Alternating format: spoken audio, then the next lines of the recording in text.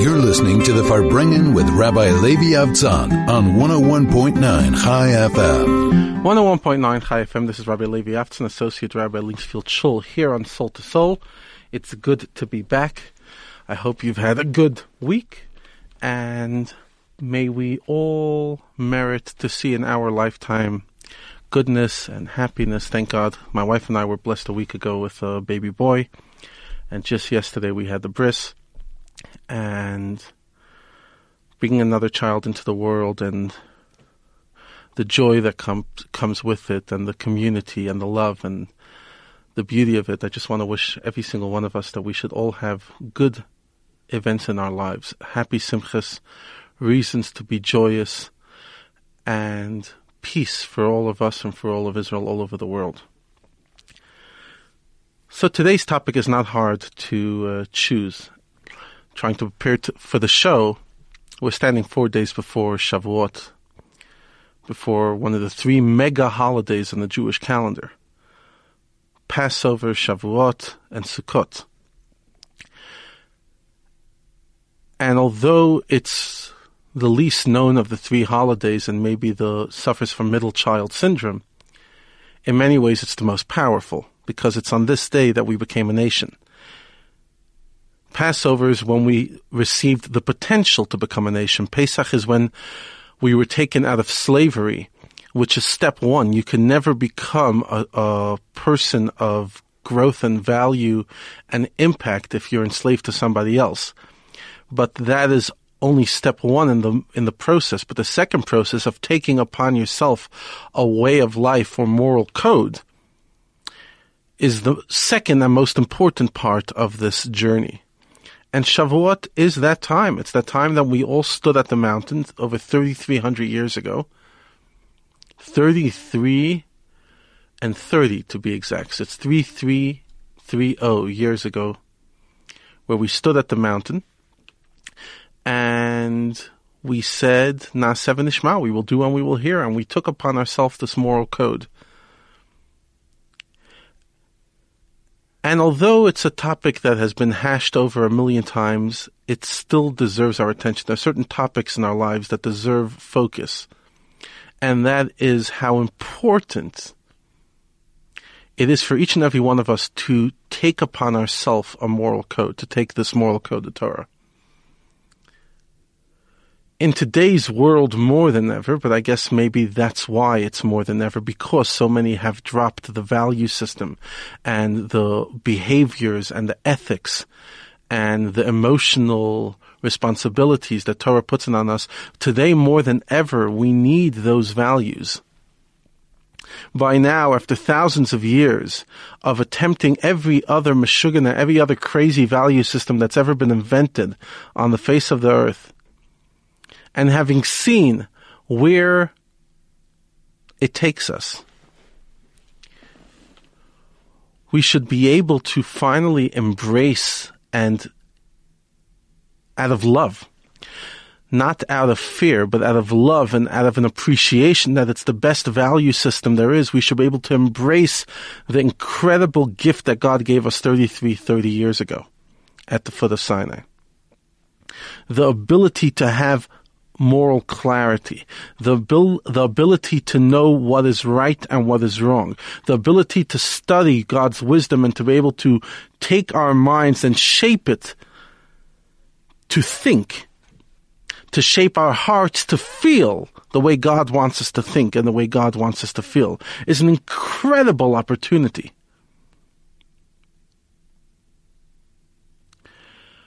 But all too often, the second voice within us, that sound that wants us to be indulgent, pleasure chasing, convenience, free of responsibility, that voice within us often pulls us and gives us a narrative that says, who needs all these rules? Who needs the Torah in my life? Well, I don't need it. I don't need this value system. I could live absolutely happy without it. And then we come up with new, almost pseudo ideologies, imitations in order to make sense of our lives. We come up with these interesting ideologies that we can live with But ultimately, there's one Torah. There's one Creator. And the simplest way of thinking of it is like this. If God created heaven and earth, and if God created the human being, and God then, by extension, knows the human being better than any human being will ever figure themselves out. In other words, no matter how intelligent Freud or Jung or all the other psychologists are, we can all agree that they will never understand the human being with the same depth as the Creator himself. I mean, I think that's so common sense, but often we don't think of it. We're like, yeah. What do you mean? We figured out the human being. First of all, there's a million different opinions in psychology. So what is the ultimate truth? But besides the fact, who more than an infinite Creator who formed the human being in their image and blew into their nostrils Nishmat Chayim, a soul of life, who more than him, can know what is good for us? And this Creator of heaven and earth, 2,000 years after he creates the world, he comes down and he makes a special event in which he shares with the nation a moral code, the Ten Commandments, and by extension the 613 laws. And all the wisdom that came with it that Moses learned at Sinai. And God says, this is the manual for how to live. I know the human being and I know that you need this in your life, says God. Like it boggles the mind how we could often lose focus. I'm saying we as in, including me, including all of us, we lose focus from the simple truth, and that is, if the Creator says that this is what's necessary, then that's what's necessary. Imagine you were a Toyota. Not you're driving a Toyota, you were a Toyota. You're a car. And you're a petrol car. That's the way the Creator of the car made you, that you work on petrol. But one day you woke up and you have a new mood, and that is you want diesel. You think that diesel smells better, or it just makes a better noise and a better feel, and that your diesel friends told you that diesel's good for you, so now you're going on to diesel. And the owner of the Toyota, the Creator, walks over to you and says, listen, buddy, I know you're thinking that you want diesel, but I created you. And I'm telling you, diesel is not going to work for you. It's going to destroy your car, and it might even cause a fire. No! I know what's good for me. I know what's good for me. Please, mix out of my life. God, the Creator of heaven and earth, created us. He knows our complexities. He knows our weaknesses and our strength. He knows us. He created it. But the product only works optimally when it comes with a manual. Like the bad old joke of the mother who gets a Mother's Day gift, and it was a talking parrot, and she calls her son a week later and says the chicken soup has never been better. You had a parrot, why did you turn it into chicken soup? In other words, the parrot is there to be used for something. When you use it correctly, you get the benefit. When you use it for chicken soup, then you get very, very little and very primitive and very silly benefit out of its ultimate potential. God is saying, you want potential out of the human being? You want to maximize yourself? Here, take this manual. Learn it. Act upon it. Teach your heart to feel the feelings it encourages to feel. Bring it into your life. Adapt its modus. And then you will find inner peace and inner serenity, and you will fulfill your purpose on this world. It is so easy to forget the simple truth that the Creator knows what's good for us better than we can ever imagine. It's such a simple truth that while I'm saying it, I'm actually thinking to myself and saying, how can I ever forget that? But I do, because I have another voice inside of me, just as every human being does, which is chasing pleasure, which is chasing just what's comfortable and convenient and easy and fun.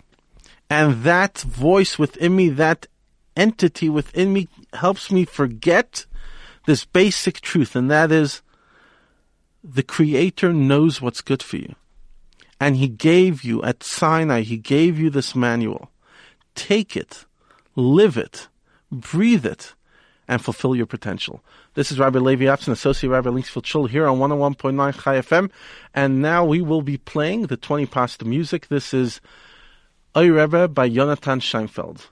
You're listening to the Farbrengen with Rabbi Levi Avtzon on 101.9 Chai FM. 101.9 Chai FM. This is Rabbi Levi Avtzon, Associate Rabbi Linksfield Shul, here on the Farbrengen Show, just 4 days before the tremendous Yom Tov of Shavuot, the holiday of Shavuot, the giving of the Torah begins.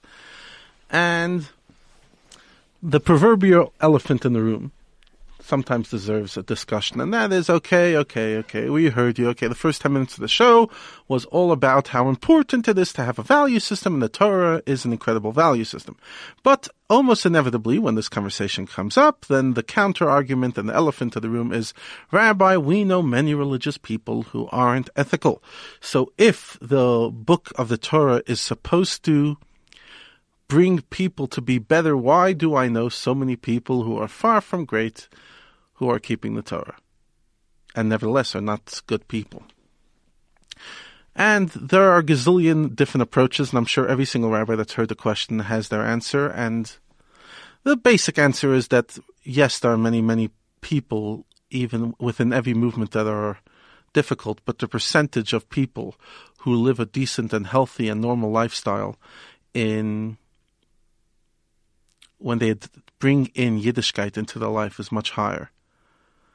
And having grown up religious and having grown up in a very, very intense religious community, I could be the first one to sit there pointing out its faults and its weaknesses. But having been around the world and seeing the contrast, what happens when people don't have a value system like that and don't buy into the worldview of Torah, I would have to agree with that opinion that says that despite all its faults, and despite what I want to talk about in the next few minutes, just merely bringing on the religious moral code and ethics that it comes with can take an average person and make them just a bit better and help them make better choices in their life. For example, when you have the Jewish value of marriage, and you see marriage not as a relationship of convenience or two people who merely fell in love, but rather two people who obviously have an attraction to each other, but more importantly, they share a common value, and they both believe in the ethic of marriage, in the commandment of marriage, in the righteousness of building a Jewish home, those people have a much higher chance of building a healthy marriage. Proof in the pudding is the percentage of people who build a marriage based on principle rather than on feeble, weak emotion.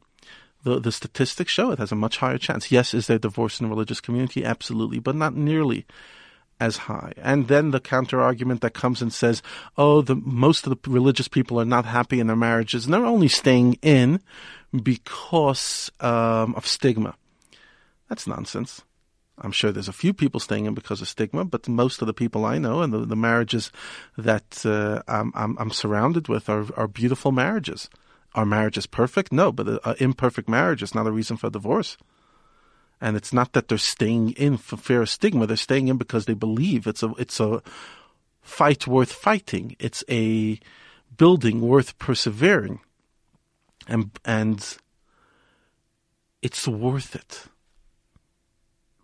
But leaving that all aside, how is it that so many people that adopt the worldview and are still far from perfect? There's a simple answer, and that is, not every one of us who walks around with a yarmulke on our head, or a beard, or a sheitel on the head, or keeps Shabbos, or whichever standard we are, not every person that considers himself frum means they've bought into the entire Torah. Let me explain. If you want to split Torah, the Sinai code, into three, there's the mitzvahs of the mind, mitzvah sheba moyach. There's mitzvahs of the body. There's the mitzvahs that your physical body needs to do. and mitzvah shebelev, the mitzvahs of the heart. So a mitzvah that's in the mind is very simple, studying Torah. Intention, the knowledge you need to have.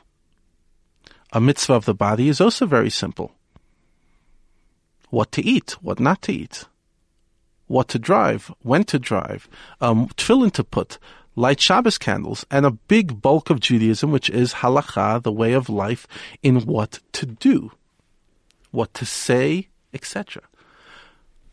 But if I'd have to argue this point, and I'm sure there'll be people listening that will disagree with me, there's the third part of Judaism that often gets neglected and doesn't get enough focus, and that is mitzvah shebelev, or in the words of the great Rabbi Ibn Pekuda, he calls it chovat halevavot, the duties of the heart.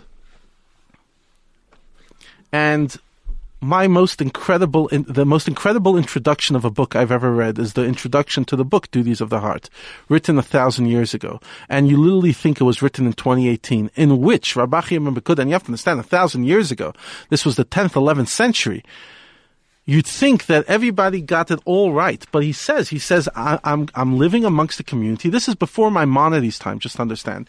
I'm living amongst my community, and I see a tremendous focus on the do's and don'ts of Judaism. I see a tremendous focus on the knowledge of Judaism, but I do not see a focus on the emotional parts of Judaism. And then he goes into a whole essay about whether he's the right person to do it, but ultimately if he's not going to do it and he's going to wait for his book to be perfect, then no book should ever be published because no book will be perfect. And he goes through a very lengthy argument to prove how fundamental these mitzvahs are. And he talks about various mitzvahs, the mitzvahs of trust and faith, etc., etc. So let me give you an example of a mitzvah that often we don't think of as a mitzvah. Let's see if Craig, do you know that it's prohibited to hold a grudge? Yep. It's one of the 613 commandments. It's a biblical commandment. It's not like a nice, sweet little thing that was invented in the past 100 years. It's a biblical commandment. Lo sitar, do not hold a grudge. Another do not hate your brother in your heart. Now, let me ask you a question. Do religious people have faribbles? Yes. But the faribble is not an act of religiosity. Because if the person bought into not only keeping Shabbos and kosher, but they bought into the entire worldview of Torah, in other words, they bought into the hardest part of Judaism, and that is controlling your emotion, then you would see the effect that religion has. Unfortunately, many people, and I'm not talking about other people, I'm talking about myself, I'm talking about the human condition. Even when we buy into Judaism, we'll buy into the other two. And I'm going to say again, not sure why I'm in this kind of mood today, but I'll go a bit controversial. I would say that between the three, the hardest is the Chayvus Halavavis, the duties of the heart. In other words, to study Torah is incredible, and it's Talmud Torah Keneged Kulam. Talmud Torah corresponds to everything else, and it's incredible. But ultimately, we're not asking you to sacrifice your human traits. You could study Torah and still have an anger. You could study Torah and still be jealous, and still hold grudges, and still be condescending, and self-righteous, and hateful, and spiteful. You can do all that. You can put on tefillin every day, and you could keep kosher, and you could keep Shabbos, and you could go to mikvah and do all the commandments, and still be a very difficult, inflexible, uncompromising person. But it's not because religion has failed, it's only because the person has only bought into two of the three facets of religion. In the words of Ethics of Our Father, the world stands on three. Al Torah, La Avodah, Gemilas Chasadim. It stands on action, it stands on work, and it stands on kindness. In other words, you need that middle one, that working on your character. If a person can claim to be religious and be angry. Now, of course, I'm saying we all have weak moments, but can not work on their anger, can keep on being angry day after day, week after week. That means they have not bought into the religious worldview. They bought into a part of it. Wonderful. But they have no right to then be a representative, and they have no right to then be judged as a person who's bought into the religion. You want to see what religion can have an impact on a person? See a person who has adopted all three. See a person who studies with as much passion the laws of Shabbos the way they study the laws of love.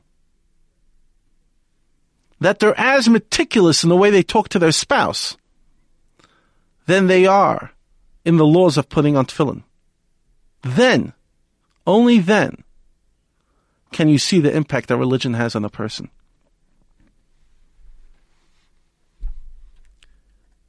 And it's the hardest of the three. And maybe that's why it doesn't get focused. And maybe that's why often you'll go hear lectures and rarely will you hear about these ethics. Yes, many people do talk about Lashon Hara, which is one of those commandments. But again, even Lashon Hara is what you say. It's an action commandment. But what about what you feel? Not only Lashon Hara, not only a bad tongue, but a bad heart. How often do we talk about the evil of having hatred in one's heart? Looking down at another person. How often do we talk about what emunah means, what faith in Hashem means, bitachon, trusting in Him? The unity of God. The meaning of life, all these deeper things which are in the heart. How often do we talk about chayves halavaves, the duties of the heart? And I believe that there's a bit of an imbalance by many of us. The three pillars of our life are not necessarily as tall. We're walking around chasing, each what we call a chumrah, a new standard in Yiddishkeit, but when it comes to other parts of our Yiddishkeit, when it comes to the emotional parts of Yiddishkeit, we're lacking. As we upgrade the other parts of our religion, we have to upgrade that as well. I'll give you another example. How can you be religious and be disrespectful to your parents? It's one of the 10 commandments. It says to respect them, be in awe of them. You cannot interrupt them. You cannot talk condescending to them. You can't even correct them unless you do it in specific ways. You have to get up from your chair when they walk in the room. So, yes, it's very nice that the certain individuals walking around and claiming to hold the mantra of religion, but when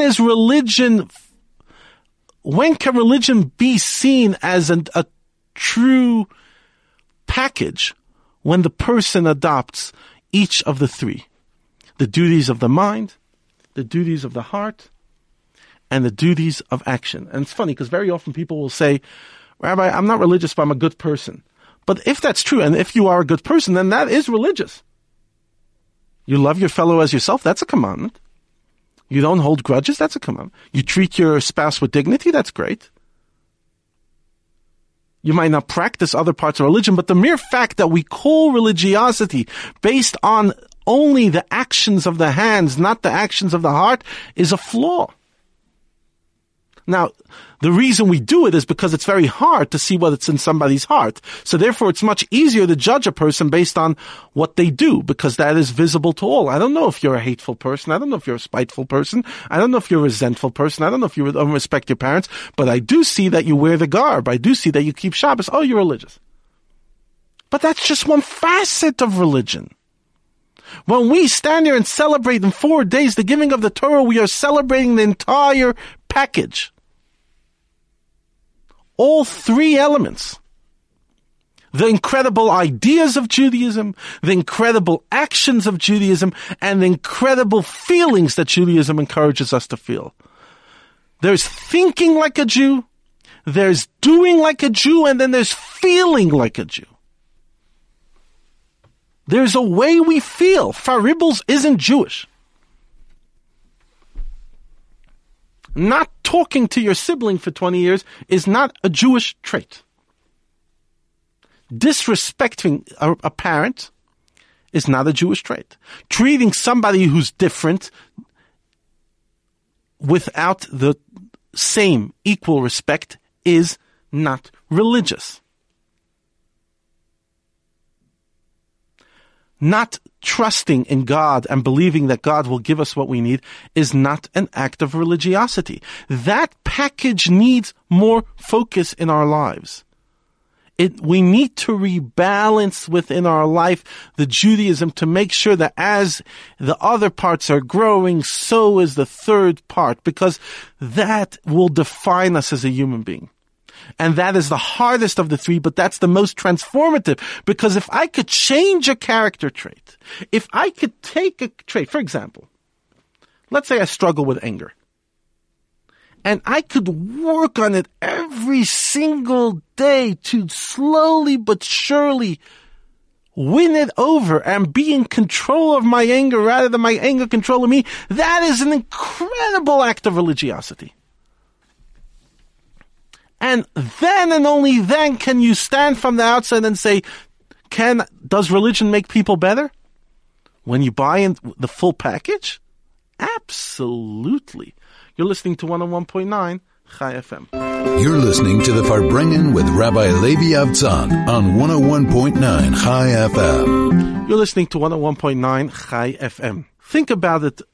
I want to continue the conversation we had before the break. By the way, you can WhatsApp us on 061-895-1019.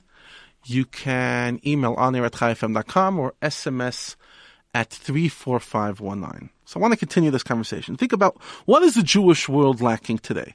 Now, you would say, from the three things we were talking about before the break, the knowledge of Judaism and the emotional responsibilities of Judaism and the actions of Judaism, yes, in many ways we're lacking in all three. But if you had to choose from the three, which one we're lacking the most? Think about how many people have come back to religion in the past few years, including in this beautiful country of South Africa. How many yeshivot, how many places of study, how many people are going to shiurim around the world? How many people are studying everyday Torah? Incredible. Incredible. How many people have bought into the actions of Judaism, whether they're putting on tefillin every day or a few times a week, they're keeping Shabbat, etc., etc., they're lighting Shabbos candles, whatever standard they're giving charity. How many people have bought into that? But at the same time, how many people are, in other words, would you say that Judaism right now is suffering from an abundance of love? Would you tell me that we love each other too much? No. It's the third pillar. It's that element of the emotional responsibilities. Chayvas halavavis, the duties of the heart. It's that part that's lacking more than the other two parts. We're learning and we're doing, but we're not loving each other enough. And there's too many grudges. And too much disassociation between parents and children. How many parents do we have, do I know in the community, who cry to me and say, my child became religious and they don't talk to me again? And yes, I'm sure there's two sides to a story, but the parent does not have a responsibility to honor their child. The child has a responsibility to honor the parent. And we have a comment over here who says, what if your parents and siblings don't honor you? Or Judaism for that matter. That's their duty, but ultimately you have to honor them. It's the person who buys into the religious moral code who has to stand higher than people who don't. Once we take upon ourselves the mitzvahs of God, the commandments of God, we have to expect of ourselves to stand higher. We have to pick up our own standards. A person who buys into religion has to realize that now I have to buy into the whole package, or at least the emotional part. I have to become a better child. I cannot run around claiming to be religious while I don't respect my parents, whether my parent made choices that I like or not. According to Jewish law, a child who was born illegitimately in an illegitimate relationship, a mamzer, has to respect the father. How much more so than most of us, the issues with our parents are not that severe. How can it be? How can it be, if we've bought into Judaism, that we can treat our parent a certain way? How can it be that we cannot talk to a sibling or be faribbled with our former partner for 20 years? If every single night when we say Shema, part of religion is we say Shema every night, and in the introduction to religion, I believe it's page 288 in the Art Scroll, you say, Ribbono Shel Olam, Master of the Universe, I forgive every single person for what they've done to me, whether it was physical, whether it was financial, whether they affected my honor. If I'm religious, then that is part of religion. Every moment I hold a grudge, I'm transgressing. Every moment I steal, and I'm not honest in business, I'm transgressing. So how can a religious person be dishonest in business? They're not religious. Or at least a big part of religion is not part of their life. Yes, they might put on tefillin.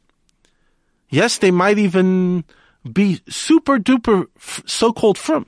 But if they could be unethical in business, that means an entire part of Judaism they've not bought into. It's not Judaism's fault. Because if a person buys into Judaism, it is impossible to be unethical in business. It's impossible to be faribbled. Or at least if we're faribbled, we'll feel guilty about it and we'll try to overcome it instead of justify it and think that it's correct.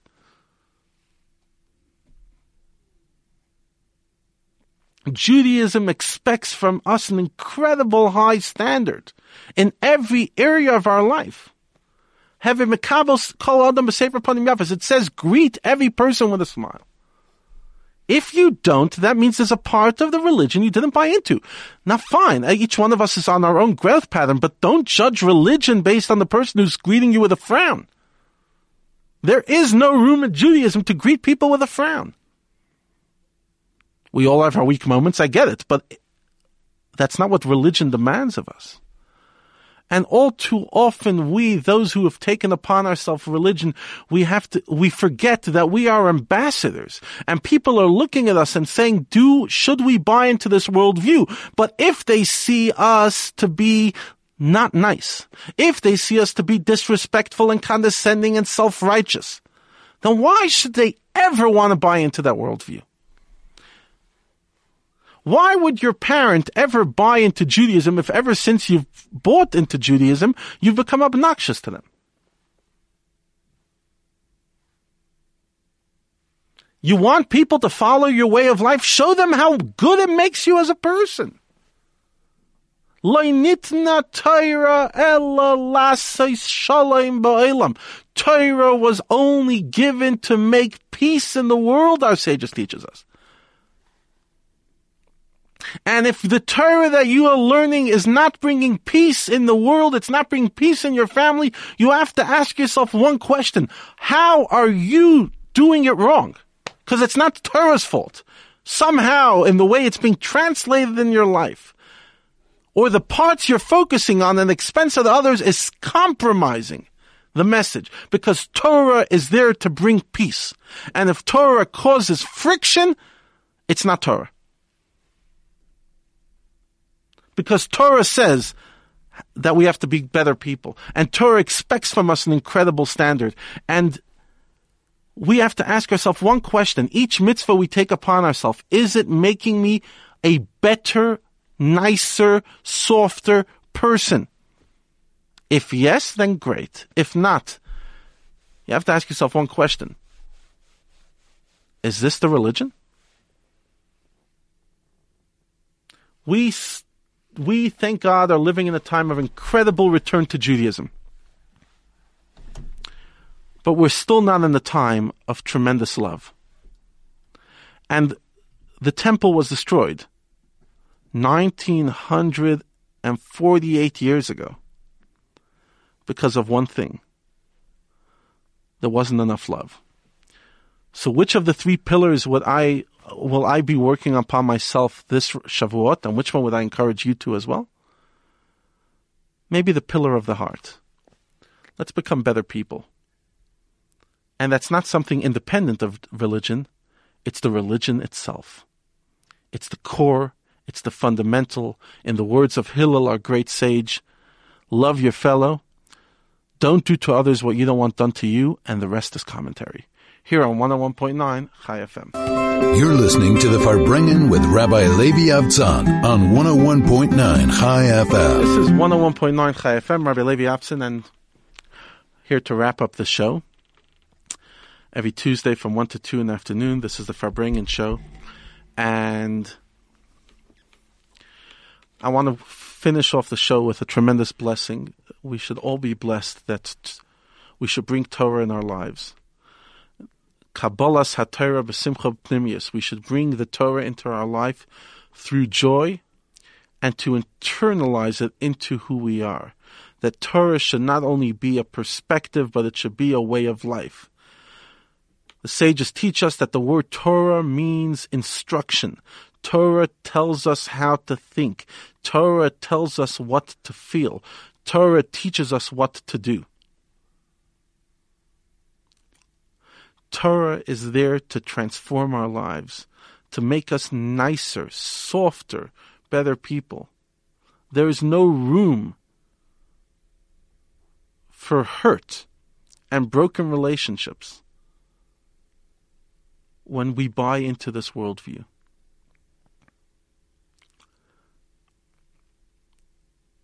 Nobody can say that there's too much love out there in our communities. No one can say that there's too little judgment. Unfortunately, there's a bit too much. A bit too much self-righteousness and judgment.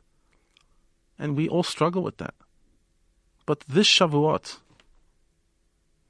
let's stand there at the foot of Sinai the way the Jews stood there all those years ago. Vayichan Sham Yisrael Neged Ahar.